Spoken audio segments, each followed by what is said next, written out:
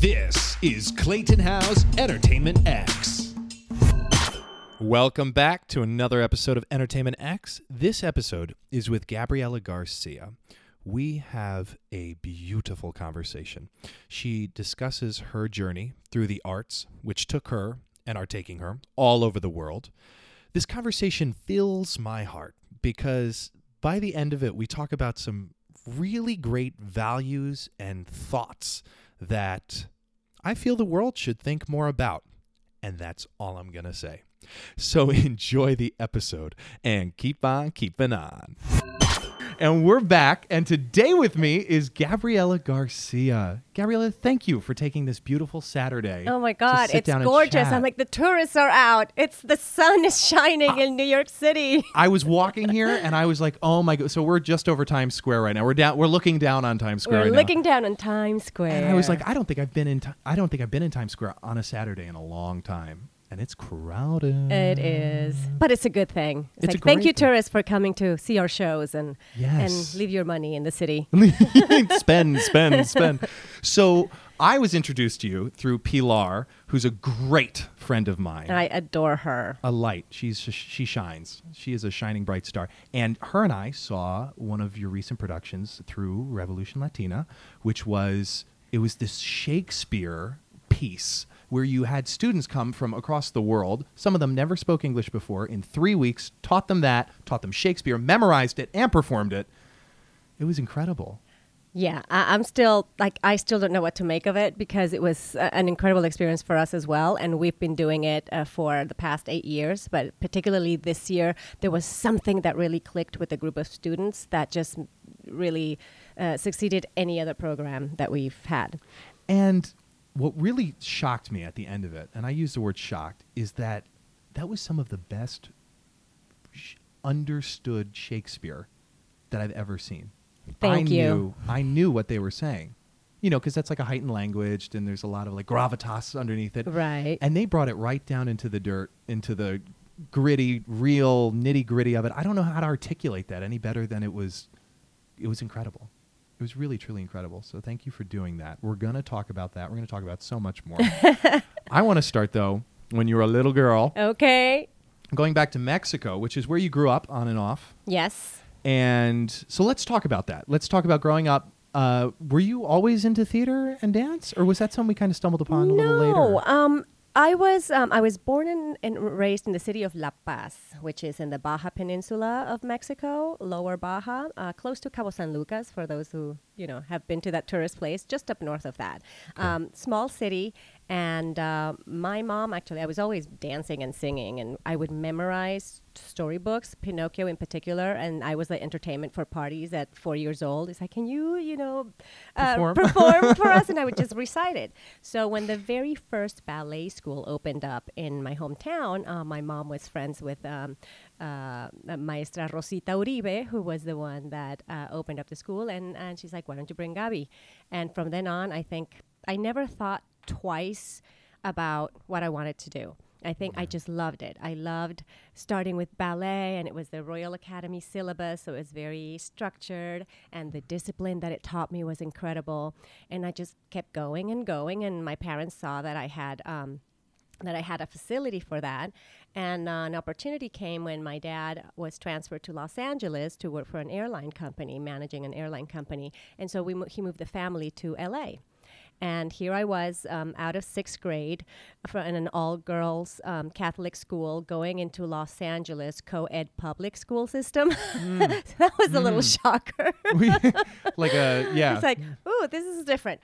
And I spoke some English, but I didn't speak it, perfectly. One of the things I thank my mother for doing was not allowing the teachers to place me in an ESL class, because she said no, then she's going to start speaking Spanish with the kids that speak Spanish, and I'd rather her struggle a little bit more and really learn English a little better. So that's what happened. And when I was in LA, we found a ballet school with a Russian teacher, Anna Cheselka, on Ventura Boulevard. I don't think they're there anymore.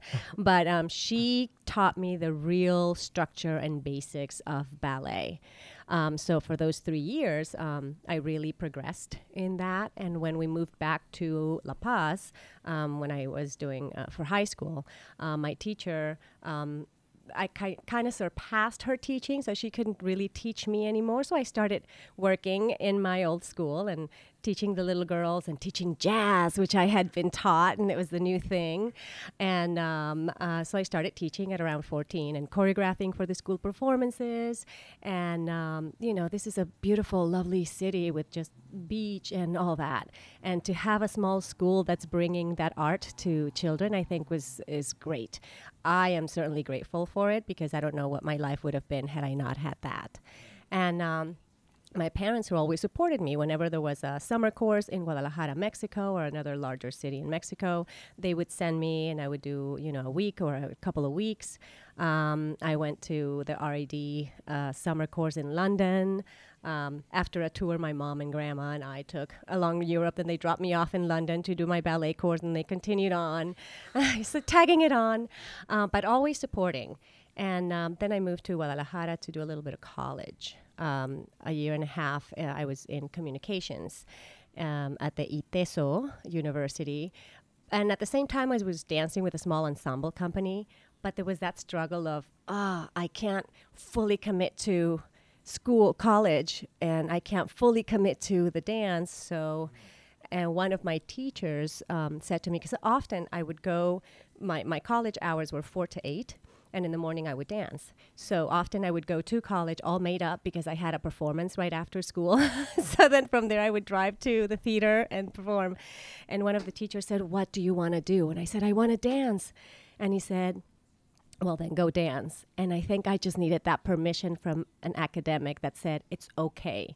But if this is what you want to do, then do it. And at that point, I was about 18. And you know how short the lifespan of a ballet dancer is. So I was already old, per se, at 18. If I stayed there, I felt I was just losing time and I wasn't I'm not going to get any younger. So thankfully, I decided to. What was that conversation with the teacher who gave you the permission? How did that go? Did you hear them the first time? Did they have to say it a few times? No, I think it was because I didn't do as well in one of my tests. So he called me in, and then we started a conversation, and he said, "Well, what is it that you want to do?" I think I didn't have the time to really prepare for it because I was rehearsing, something like that. Okay. And that's when the question just simply said, it was just that. What do you really want to do? And I said, I want to dance. And he said, well, girl, then go dance. And it was really that, okay, thank you, And then, of course, Mom, Dad, I'm not going to continue on with college after all you've spent, and I want to go dance. It's like and were they understanding of it? They were, They have been.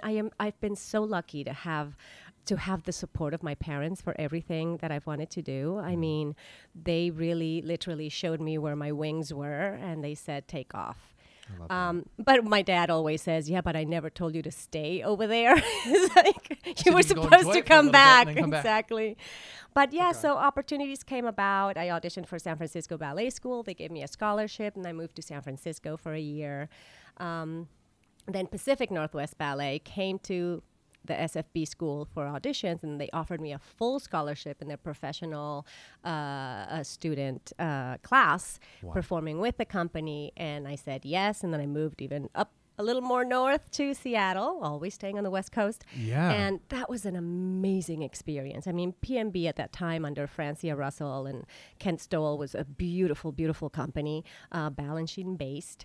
And I got to perform all the, serenade. I will never, ever forget that moment, Balanchine's first ballet. Because when the curtain rises and just seeing yourself in those blue tutus, and there's this one gesture where the hand just rises. And I can feel it whenever I think back. To me, that was like, okay, I've made it, I'm here dancing with PMB, that I'm fulfilled. Aww. And I got a chance to do some of the, major ballets, which was great. Yeah. Unfortunately, they couldn't get me a green card.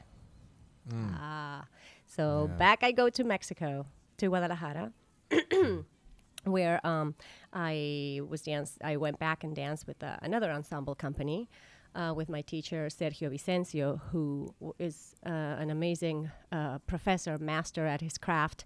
And already I had good technique, but the level he brought me to was incredible. And I feel he taught me how to teach.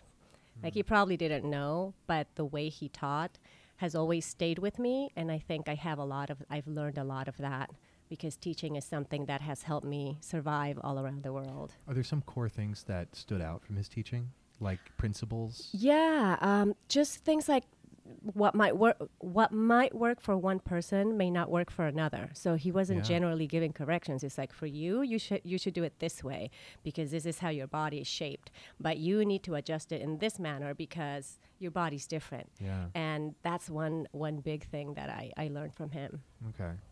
Now, when did Europe come into play? Am I jumping? I'm jumping. No, this is good because right after Guadalajara, I felt like that wasn't the place. It's like I still needed to do more. And I think... Did you know that when you got there, or was that something you felt after you had been there? I felt after I've been there because I wanted to try it. Of course, I wanted to be in my home country. Yeah. But it's like, no, this is not... I don't think I could decipher what it was, but I knew that wasn't my end, the place I needed to be at. And I went back to PNB for their Nutcracker seasons. They always hire extra dancers because they need a whole lot of snowflakes and a lot of flowers. So they said, sure, come on down, but we can only pay you as a student. And I'm like, that's fine. And then while I was there, my training was impeccable. And Francia said, we're so sorry, but we don't have the connections to get you a green card unless I would have been in a prima ballerina, status. And she said, why don't you try Europe? She suggested Europe. She said, there's a lot of companies there. Every city has its ballet. And I think, it was easier. And literally it was like, oh, okay. That's an option. Okay. Let's do it. Yeah. So back I go home. It's like, Mom, Dad, I'm going to go to Europe. It's like, okay. Was this like a floodgates of giving yourself permission after the one teacher did it? Like, was this a muscle that once you flexed it got easier to say Europe? I think I was just still looking for that next place because after PNB, I did audition. I auditioned for Houston Ballet, auditioned for different companies in the U.S., but it was always the same problem. We cannot hire you if you don't already have your working papers. And it was very difficult. And then I said, okay, Europe sounds good to me, so why not? I don't think I analyzed it. It was just like, oh, here's another option. Let's go. Yeah. Okay. And I had one aunt who was living in Vienna. And I tagged on to her and I said, I know she's in my hometown. I'll go back with her after Christmas. And at least I know one person. Yeah. And off I went, with a bag and not knowing whether it was going to be a week, a month, a year. 8.5 years. So what kept you there? Initially I went looking for a ballet company. That was my mission. And Vienna, I was not particularly interested in. It was mostly Germany, but I thought, okay, I can leave my bags there, and everything is so close in Europe that I could just take the train and travel around, which is what I did. I traveled around. I had like a dance magazine in the back. It listed all the addresses of all the different companies. So I would call ahead, say, my name is so-and-so. I want to audition for the company. I'll be arriving at this day. Can I take company class? And literally, it was take the train, say to, Frankfurt, drop my stuff at the youth hostel, go see the city. Next morning, take class. In the afternoon, gather my stuff, go to the next place. So that's how I jumped around and traveled for about 6 months, which I think was a mistake because I wasn't focused enough in saying if I thought, okay, what I want is Frankfurt Ballet, and I'm telling you, I wanted Frankfurt Ballet. This is one of those, if I were to come back in another life, things. But I could have just stayed there until they hired me. Because they were allowing me to take company class, and it was great. But then I went to the next place and the next place. There was also a shift happening where many directors of the opera houses were being moved to different cities. So they were taking their own dancers, not hiring. And there was a lot of that going around. I think it was kind of destiny, because when things are meant to happen, they will happen. And after 6 months of just going around and not getting anything, I went back to Vienna to get my ticket ready to go back to Mexico. And I didn't want to because how could I, Gabriela Garcia, say that I couldn't find work? No, that was just not in my vocabulary. That's like immense pride. Exactly. It's like, no, I can't go back and say no.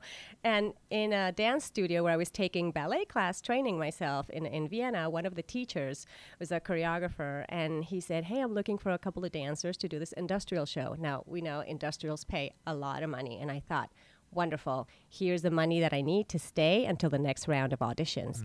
And this... through him, I started doing little musical things because he connected me with someone else that needed a dancer. Do you sing? Well, yeah, I sing. I'm not trained, but my family's all, we're from Mexico. We are born with a guitar and some maracas, and, and there's always a party Always at home. music. Always music. Yeah. And so it's like, I kind of like this dancing, singing, acting thing.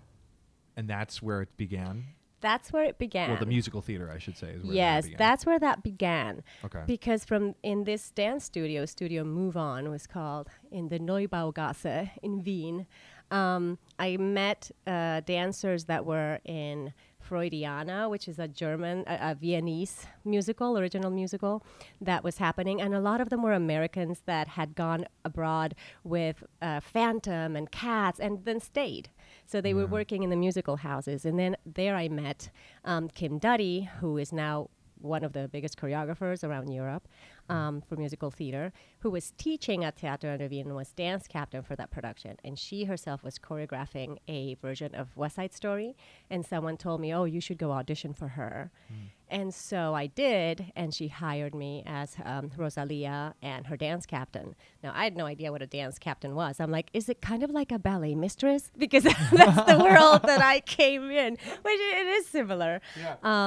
Yeah. And before that, I needed to find a way to make money. And she also introduced me. They needed a substitute ballet teacher for the Theater an der Wien Schule, which was kind of like a Juilliard at that time. And I went and auditioned for the teaching position and got it immediately. So for about 6 months, that was my source of income, was teaching two ballet classes a day for this school. So it got all my teaching momentum going. Yeah. I want to talk about pride for a second. Yes. That's sticking in my head. Is that from family? That is so from family. I think that's from my father. It's a good thing. It's a good thing. It can be good and it can be bad. At that point, I think it served me, because had I not been strong enough, I would have just, given up and gone back home. When can it be bad? Maybe when there's just too much, that you're doing things for the wrong reason. You're doing things to prove yourself, as opposed to doing things because you love what you do and you still have to, somewhere to go. But if you're doing it just to show people that then I don't think that's the right idea. Yeah. I knew that I didn't want to go back for that first, but also because I'm like, no, I know that there's something here for me. I'm not done yet. I just need to find a way to survive on my own. And that's when these classes came. So it was bigger than pride. It was like the destiny. Yeah, you just exactly. know. You just know. You know. Yeah, but 'Cause that is... word, Yeah, my dad was also, always be the best you can be and top You're of your Garcia. game. You're Garcia. For guys like you. Not just that. I was my father's daughter, so there was something that came with that in our small community and society. So I think also... like his reputation. Yeah, in the and community. exactly. Okay. And I think part of me going to Europe now, years later, when I think about it, could have been a way for me to go, I want to know who Gabriela Garcia is, and not Gabriela Garcia, daughter of. Yeah. Yeah. Yeah, like your own Exactly. identity. So traveling Europe. Yes. Travel is something I recommend to everyone. Oh, absolutely. It can open your mind to you just realize how small you are. Like literally just raindrops on a windshield is what we are. And it's to travel is to really see the other side of the world, the rest of the world, a lot of the world. I want to talk to you about that. Anything that stands out in your mind, things you saw that like left an imprint on you of like, oh wow, the world is much larger, or what you learned about other cultures. Oh, absolutely. I mean, first of all, I landed in Vienna. I mean, I had taken German in junior high school, but just very little. Yeah. And it does no good to know how to ask a question if you don't understand what their answer is going to be. That's a good point. But it's just fascinating. First, that I grew up, my dad loved, my parents both, they were always coffee tables with European paintings at our house. So I would just look at all those Renoirs and Picassos and Van Goghs and all that. And he loved classical music as well. So I grew up with Mozart and Bach and Handel. And so when I come to Vienna, it just seemed so familiar to me because I had grown up seeing those images and hearing that music. I also felt, both in Austria and Germany, the family connection is very similar to Mexico. They're very connected. Like usually in the same place, you always will have like the grandparents living in the same city as the parents and the children, and they always meet for holidays and holy days. The eating habits are the same. It's like the afternoon is the main meal and dinner's a little lighter. Now it's changed. Now people just eat. Whenever they want. But it's structured a little bit like that. Grammatically, the language also has similarities. Like you have the same adjectives for things. And there's a female and a male, and there's a formal way of addressing a person and an informal way, which you have in Spanish as well. Yeah. So there are a lot of those things that resonated. There were similarities. Yeah. I love that. Yeah, I noticed that because I spent some time in the Philippines, and families live together in the same house. You know, there's dividers and what have you, and it gave me a much larger understanding of how much more I should love my own family. Because that's not so key. It's not so common here in the States. Exactly. And also people, you drift. Like you go and find work somewhere else. I mean, now I'm so far away from my family, but my brother still lives in my hometown. And so it's, they go in the mornings, oh, we're going to go have breakfast with my parents. And I'm like, oh, that's nice. Have fun. Do you get back a lot? Do you visit? Not enough. Now that I have a niece and a goddaughter, same little one, I'm trying to get back more often. Okay. Yeah. All right. I want to talk about performing. Mm-hmm. I want to know, what does it do for you? Or what does it do to you when you're out there on that stage in front of audience? It's like magic. It is. It's transformation. It's playing. Yeah. It's joy. It's responsibility. There's just so many things that come. But it's amazing. Like even if I've stayed away from it, the minute you step on a stage, just the body just takes on a different form. And doesn't it though? your breath, it's magical, right? Yeah. It's like I have the opportunity to tell this story to these people. It's fascinating. It makes me happy. You're such an educator. I mean, you're teaching. Yeah. When you're on stage as well. Yeah. Speaking of teaching, are there any characters that stand out in your mind that have taught you a lot about yourself, or things you've learned about life from a particular character? I think one that stands out would be Velma Kelly in Chicago. That was my first Chicago company was a Vienna company in German. And it was the very first time where I was not dance captain in a show because I was understudying a lead. Yeah. And so I was understudying Velma. I remember the very first time that I went on, I thought, oh my gosh, there is such responsibility in a lead role, carrying the entire show on your shoulders. That was huge. And by the fifth show, I had made it mine. It's like, I knew who my Velma was, and it was amazing. What did that teach you about leadership? People are watching. So you are representing the best of yourself when you're up there, on and off. Well, yeah, more off. Yeah, more off. Yeah. But when you're up there too, it's like you have that responsibility. You have to be on your game and yet be connected to everybody else on stage so that then the audience can really perceive that. And, the responsibility that comes to that. Up to that point, I'm telling you, every single day before I did my show, I would run the Velma Kelly track just for me, also because of the language, so that I would just I didn't have to think about it. And I knew it was in there in case I needed to go on. And I was second cover. And then the first cast was sick. The second cast broke her arm. And then it's like, and you're on. So it does happen. As a second cover, you hardly ever go on.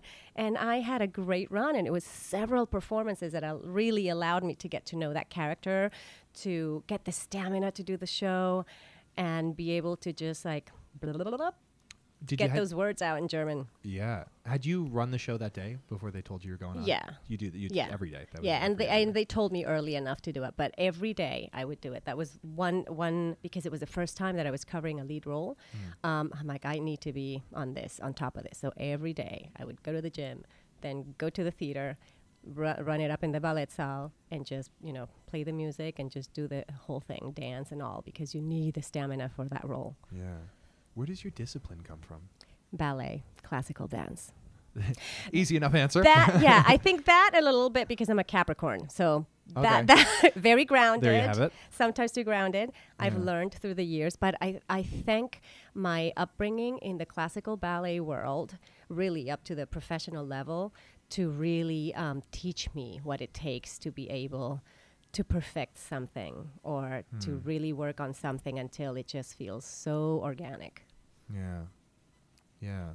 Is there a particular show that comes to mind that has... so my initial question was, what do you think theater can teach an average audience member? And then is there a show maybe that comes to mind that did that? I think it can teach anything that the writer wants people to know about. And it's just a wonderful way to make it accessible, to make a specific story accessible.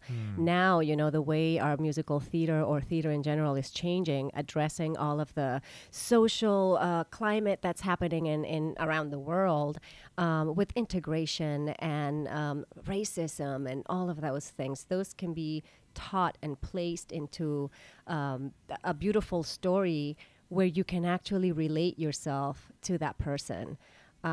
It's changed. Now you see so much diversity on the stage, which is beautiful because that is our real world. Everywhere you go, we're all immigrants at one point or another. If it wasn't us, it was our grandparents or great-grandparents. But it's just beautiful that you are able to just drift away from whatever problems you have every day and just allow yourself to be driven by whatever is happening to those characters on stage. Yeah. And I think you will always learn something. Always. Yeah. And I learned something the other day when I saw your show. Because I'm a performer, but I'm also, when I was there, I was an average audience member, and I learned a lot that I didn't know. And I was just so amazed at the messages. I mean, there were so many messages that were being taught. And this is a little bit of a segue into Revolution Latina. What do you want to teach through that? What are you teaching through that? Well, Revolución Latina has been amazing in my life. This is a nonprofit organization that was started 10 years ago by Luis Salgado and Michael Valderrama and myself at a time where In the Heights was just starting to take off. And there was still, that thing of, there aren't enough Latinos on Broadway stages. And so Luis Salgado, whom I had met on the set of Enchanted, the movie, we had this great conversation about similarities and differences between Puerto Rico and Mexico. And we're like, ooh, stay tuned. We need to continue this. Yeah. And a year later, he approaches me and says, I want you to be a part of this project that I have. And what he wanted to do was literally find all of the people we knew that had been or were currently on Broadway that were of Latino descent and just do interviews and film them and put them up on a YouTube page so the community knew that they were being represented in the Great White Way. Yeah. And so at the same time, In the Heights was coming up.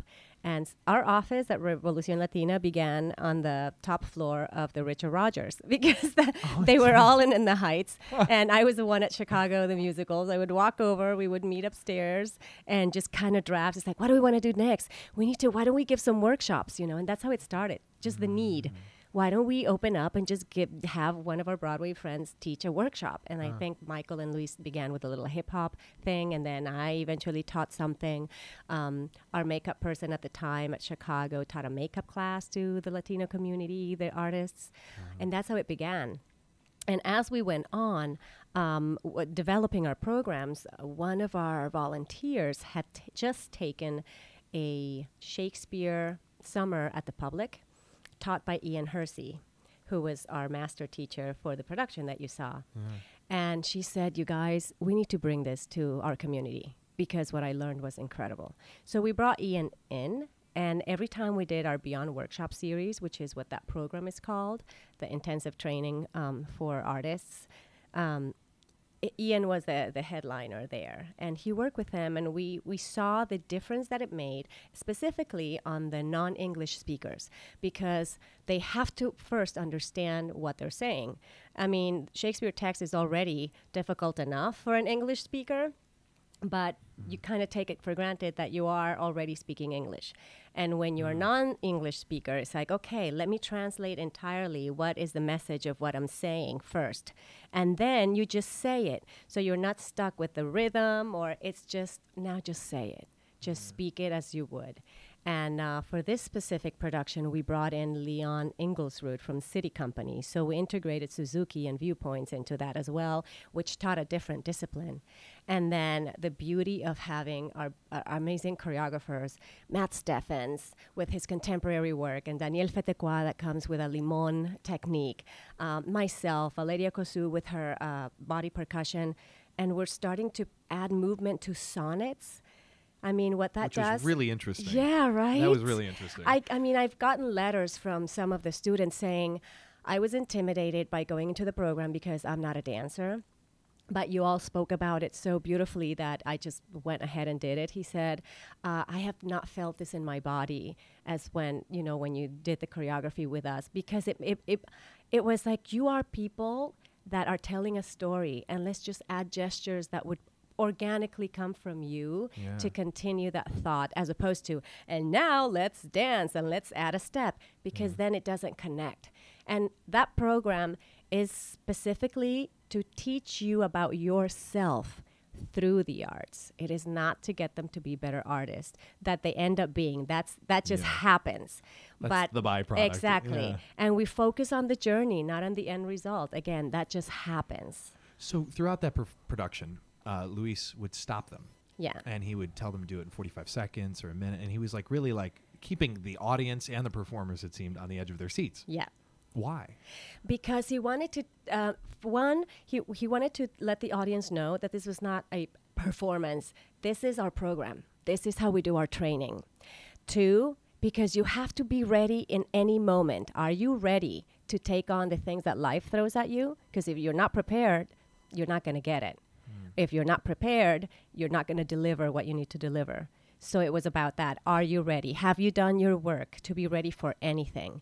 3, because of freedom. Be free. Now try it this way. Allow yourself to feel how this feels differently.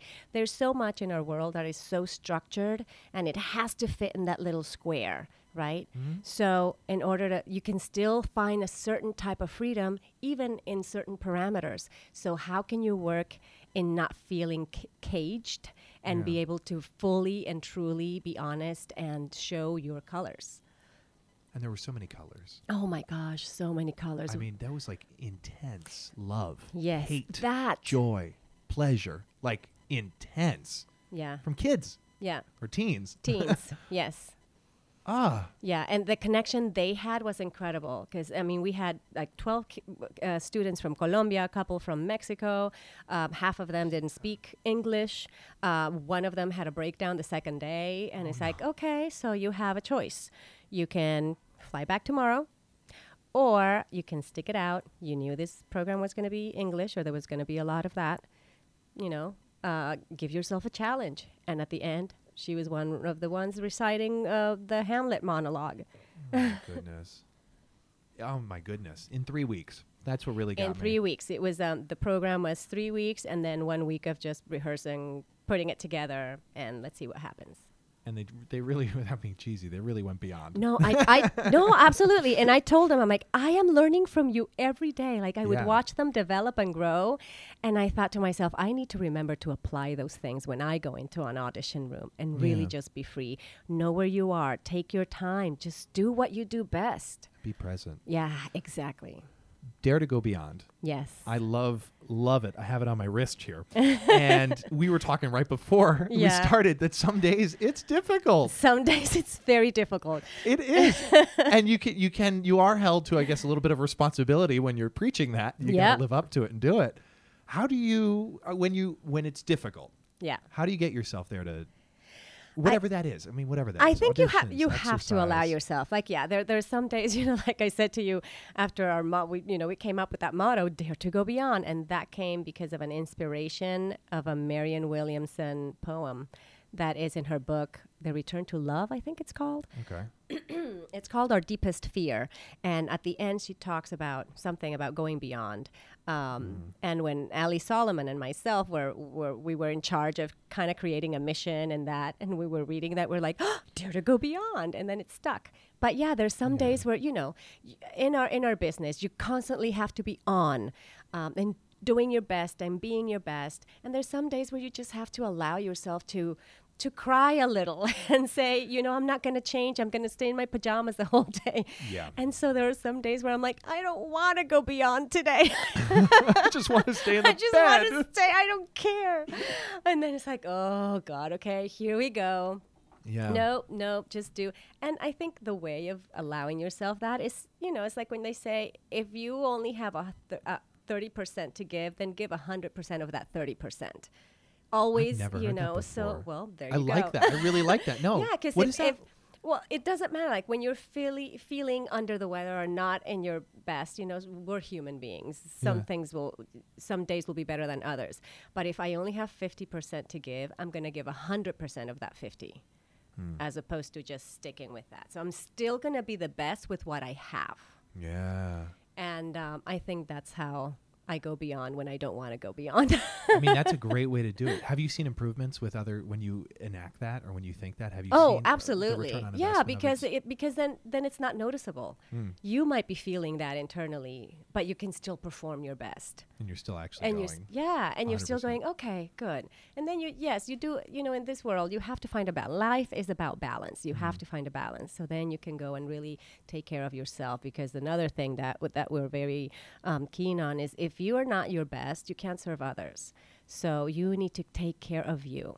And then you that. can just share away. Then your cup runneth over. Yep. Balance. Yes. What is your spiritual practice?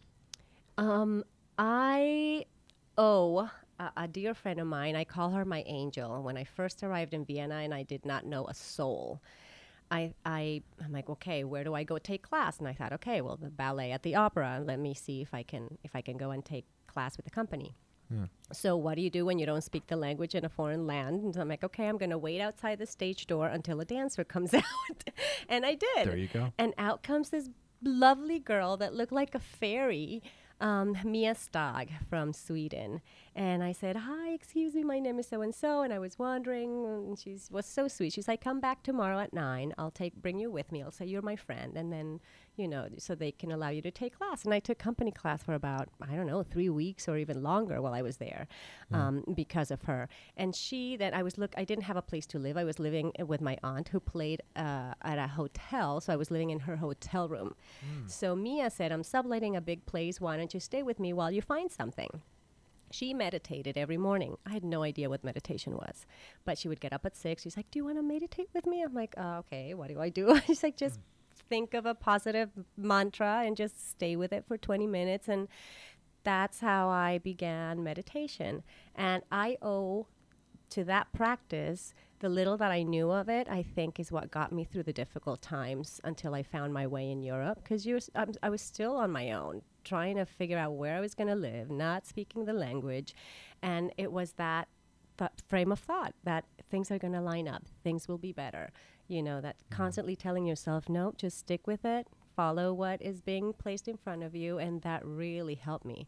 So that meditation I integrate. Then I actually took a meditation course here where I was assigned a mantra. So I do it. I try and do it twice a day, but every morning, as soon as I wake up, my 20-minute meditation, it just really gets me going. Yeah. Is that before coffee, before food? Before coffee, before everything. Okay. Yeah. And then getting myself to do yoga. I love the practice of yoga. Yeah. Not only because it feels good in your body, but it feels good in my soul. Yeah. Oils, love oils. I use doTERRA oils a lot. Just scents that will ignite something if you're feeling down. Like peppermint is like, woo, let's go. Or when you have a little headache, peppermint will help you focus too. Lavender, when you're uneasy and you want to relax a little bit, lavender and the soles of your feet, temples before you go to bed. I love lemon, like 2 drops of the lemon oil in my water in the mornings. It's really great to cleanse your system. Or also just lime or lemon, diffusing it in the morning because it's like, and lemongrass, I love that because it's like, ooh, wake me up, right? Yeah, Those are, so it's like integrating the oils with the practice. Sometimes I'm diffusing oils while I do my yoga or while I'm meditating. And all those elements just help me kind of tune in, see where I am. Also figure out if there's something hurting in my body, just kind of sending it the message of it's going to be okay, release. And you find ways, and especially being a dancer, you with all the PT that I've had in my life, I find and I learn ways in which I can take care of myself. Yeah. And I read this great book about 8 years back called Anatomy of the Spirit by, I think her last name is Weiss. I want to say Marilyn Weiss. Okay. But it taught me, it was very interesting. I grew up really Catholic, but there was a point in my life where I started questioning a lot of things. And reading that book really put everything in perspective in a spiritual way. So my meditation, like instead of praying the rosary, I meditate for 20 minutes. And it's basically the same. It's a connection. It just resonates more with me to do it in that way, to find a connection. Because I do believe we are divine beings. I do believe we're all born with all these amazing energy that we sometimes forget or don't allow ourselves to tune into. Mm-hmm. And I feel as we mature, our some things become more important than others.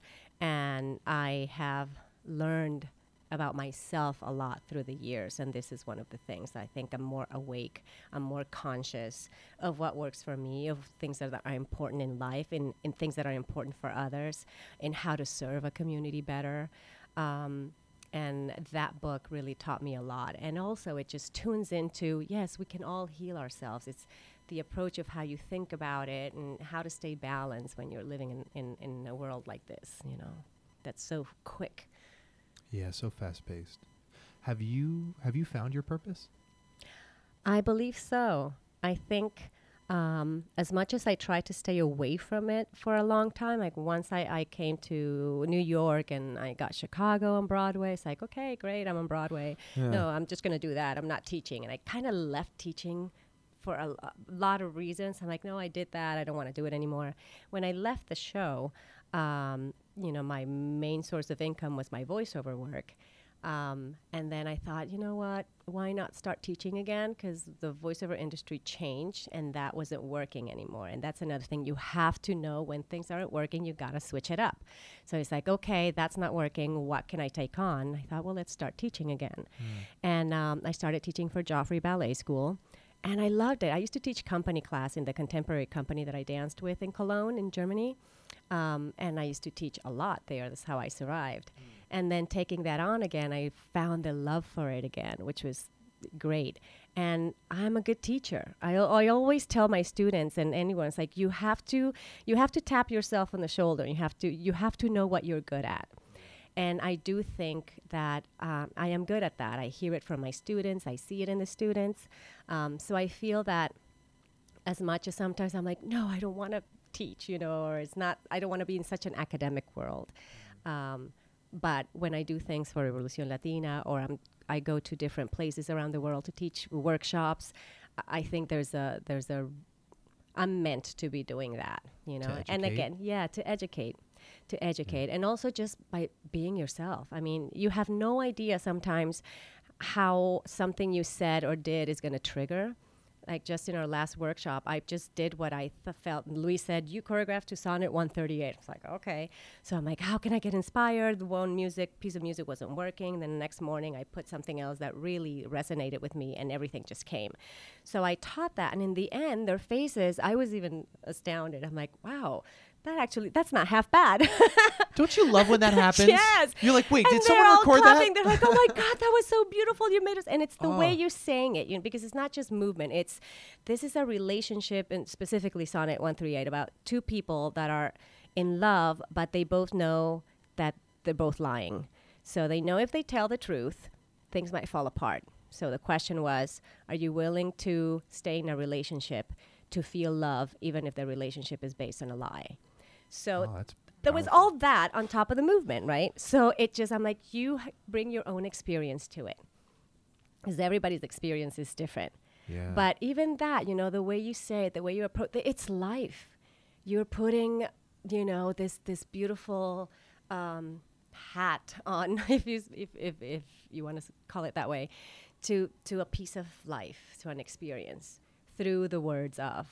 And even when I teach the Latin American students, which have a very, this culture, they're very respectful, yes, but they need to loosen up. And it's like, allow yourself to be free, make mistakes, fall on the floor, laugh at yourself. Oh, why is that so hard? When I was a ballerina, oh, please, don't laugh at me. Don't laugh at myself. Yeah. Banging on my head on the wall if something didn't work out. And then you learn, it's like, it's okay. Yeah. You need to enjoy what you do, or how can you bring joy to something? So you're not always going to be giving something that you really like, but it's up to you to make that choice. Do I want to struggle with it, or do I want to make it work for me, and how? Yeah. And that's social conditioning. Yeah. To take everything too Yeah. seriously. And I think that comes with experience, Experience, growing up, going through things. No matter how many times people tell you a certain thing, you may not listen until it actually happens. But that's what you need to go through until you get it, or until you go, okay. You have to want to find it. You have to want to seek that. Yeah. Otherwise you won't. I was coming up in the elevator, and these stories, it always astonishes me when I see these stories, because over a year ago, I was not as aware on feelings as much as I am now. And just a soft focus, awareness, not reacting immediately when the subway is going to be delayed and getting angry. And I was coming up the elevator, and there was someone who was so mad that the elevator only went to the 4th floor, and then you had to walk across the lobby to go up. And she wouldn't stop talking about how inconvenient it was, and was kind of trying to get me to agree. And I was smiling, and I was like, it's sunny outside. Exactly. And I'm alive. Yes. And life's short. And none of us are getting out alive. You could do whatever you want. You will not survive this. Yeah. So enjoy it. Yeah, absolutely. And that, just what you said, life's short. So many. In the past year, I've had a lot of people that I love pass away. And I always feel a responsibility to continue to live for those, and I get teary-eyed, continue to live for those who didn't get the chance to. And it's like, okay, they were taken way too soon. That's powerful. And exactly. And I feel like, nope. Whatever things happen, look, I'm still here. I can still make a difference. I can still, enjoy this. Some people don't even have that choice. So that's something that, again, experience. And as I get older, it really resonates. And I feel that we're all responsible for that, to make the most out of what we have here. Because, you never know what's going to happen. You've been listening to Entertainment X, the podcast. You can follow Entertainment X on Instagram at _EntertainmentX_. If you haven't yet, go to Apple Podcasts and subscribe, rate, and review this podcast. Join Clay next week for another curiosity conversation on Entertainment X. Thank you for listening.